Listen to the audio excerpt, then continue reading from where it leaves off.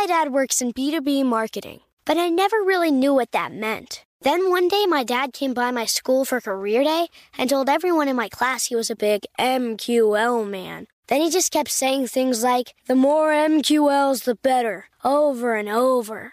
My friends still laugh at me to this day. I think it means marketing qualified lead. One thing's for sure, I'll be known as the MQL man's kid for the rest of my days. Why couldn't you just be a fireman or a lawyer? Why? You ruined my life, Dad.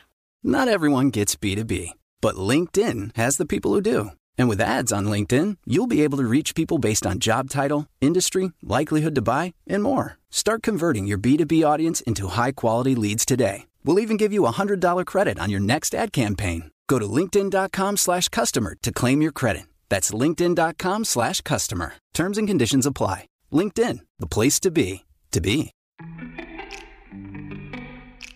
Welcome to Before Breakfast, a production of iHeartRadio. Good morning. This is Laura.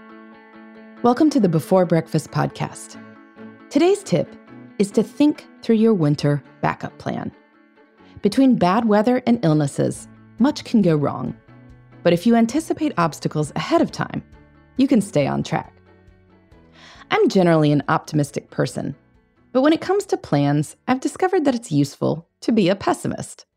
For instance, in general, air travel works great. But whenever you try to connect, you double the chances of late flights leaving you stranded. So if there aren't direct flights out of Philadelphia, where I live, to my destination, I'll often drive to Newark to get one.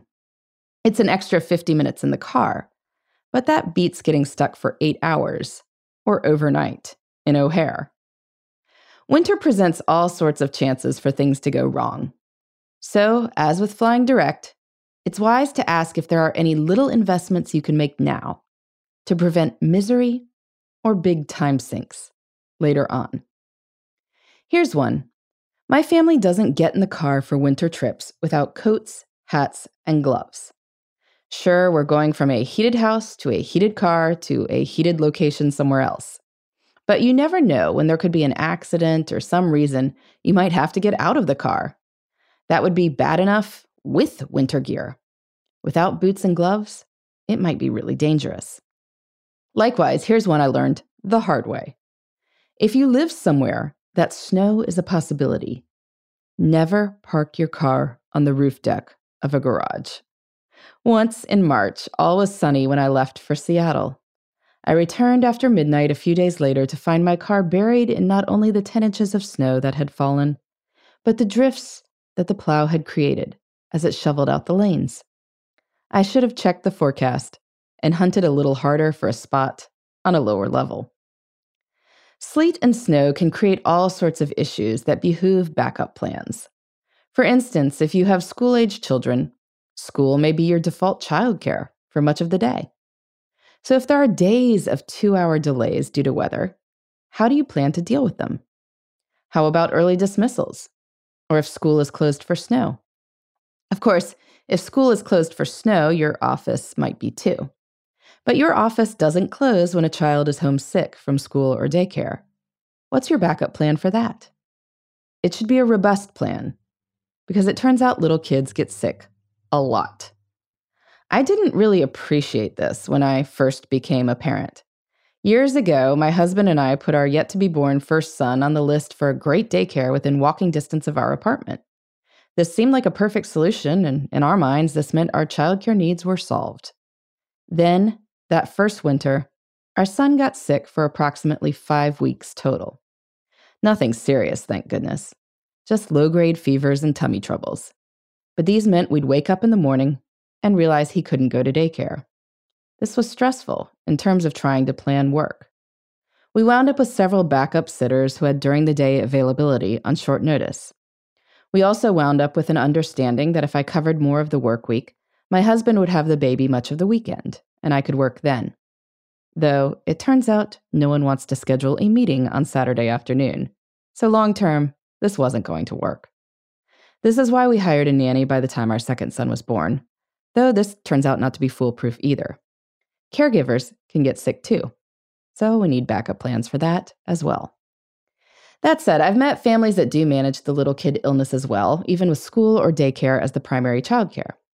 Children are a shared responsibility, which means that childcare is a shared responsibility. And backup plans are a shared responsibility too. On my blog recently, I profiled a family that elected to split days when the kids had to stay home. She might take the morning with a sick child, and he would take the afternoon. This was inefficient in some ways because both parties had to commute and both had to get ready. But the upside was that neither had to take a full day off. They would push meetings into the half day they had in the office and log extra hours early or late to get their most urgent to-dos accomplished. I've also seen couples split days of the week when each is on call. So if a snow or sick day happens on Monday or Tuesday, one parent covers. If it happens on Wednesday or Thursday, the other parent covers. Maybe Friday rotates. This way, both parties can triage their schedules to aim to put anything unmissable on the days that they won't miss. Or maybe you're lucky enough to have really reliable backup care, like grandma living next door.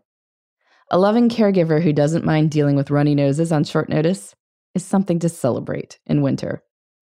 As for your own illnesses and managing teams who might be dealing with illnesses and bad weather, the best thing you can do as a backup plan is to work ahead.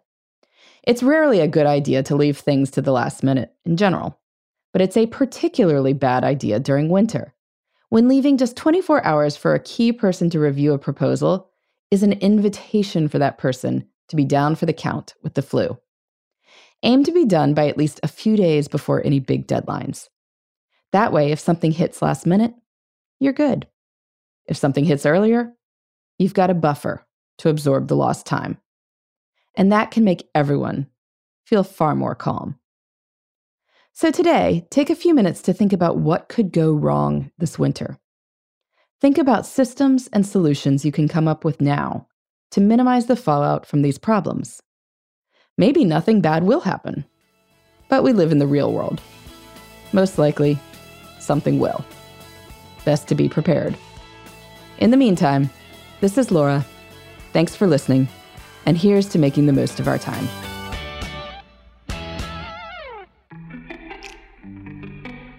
Hey everybody, I'd love to hear from you. You can send me your tips, your questions, or anything else. Just connect with me on Twitter, Facebook, and Instagram at Before Breakfast Pod. That's BE, the number 4, then breakfast, POD. You can also shoot me an email at beforebreakfastpodcast@iheartmedia.com. That Before Breakfast is spelled out with all the letters. Thanks so much. I look forward to staying in touch.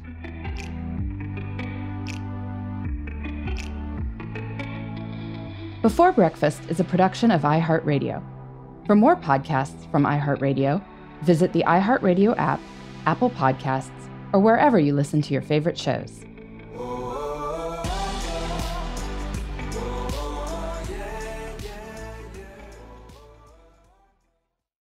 Hey listeners, I know you love mornings.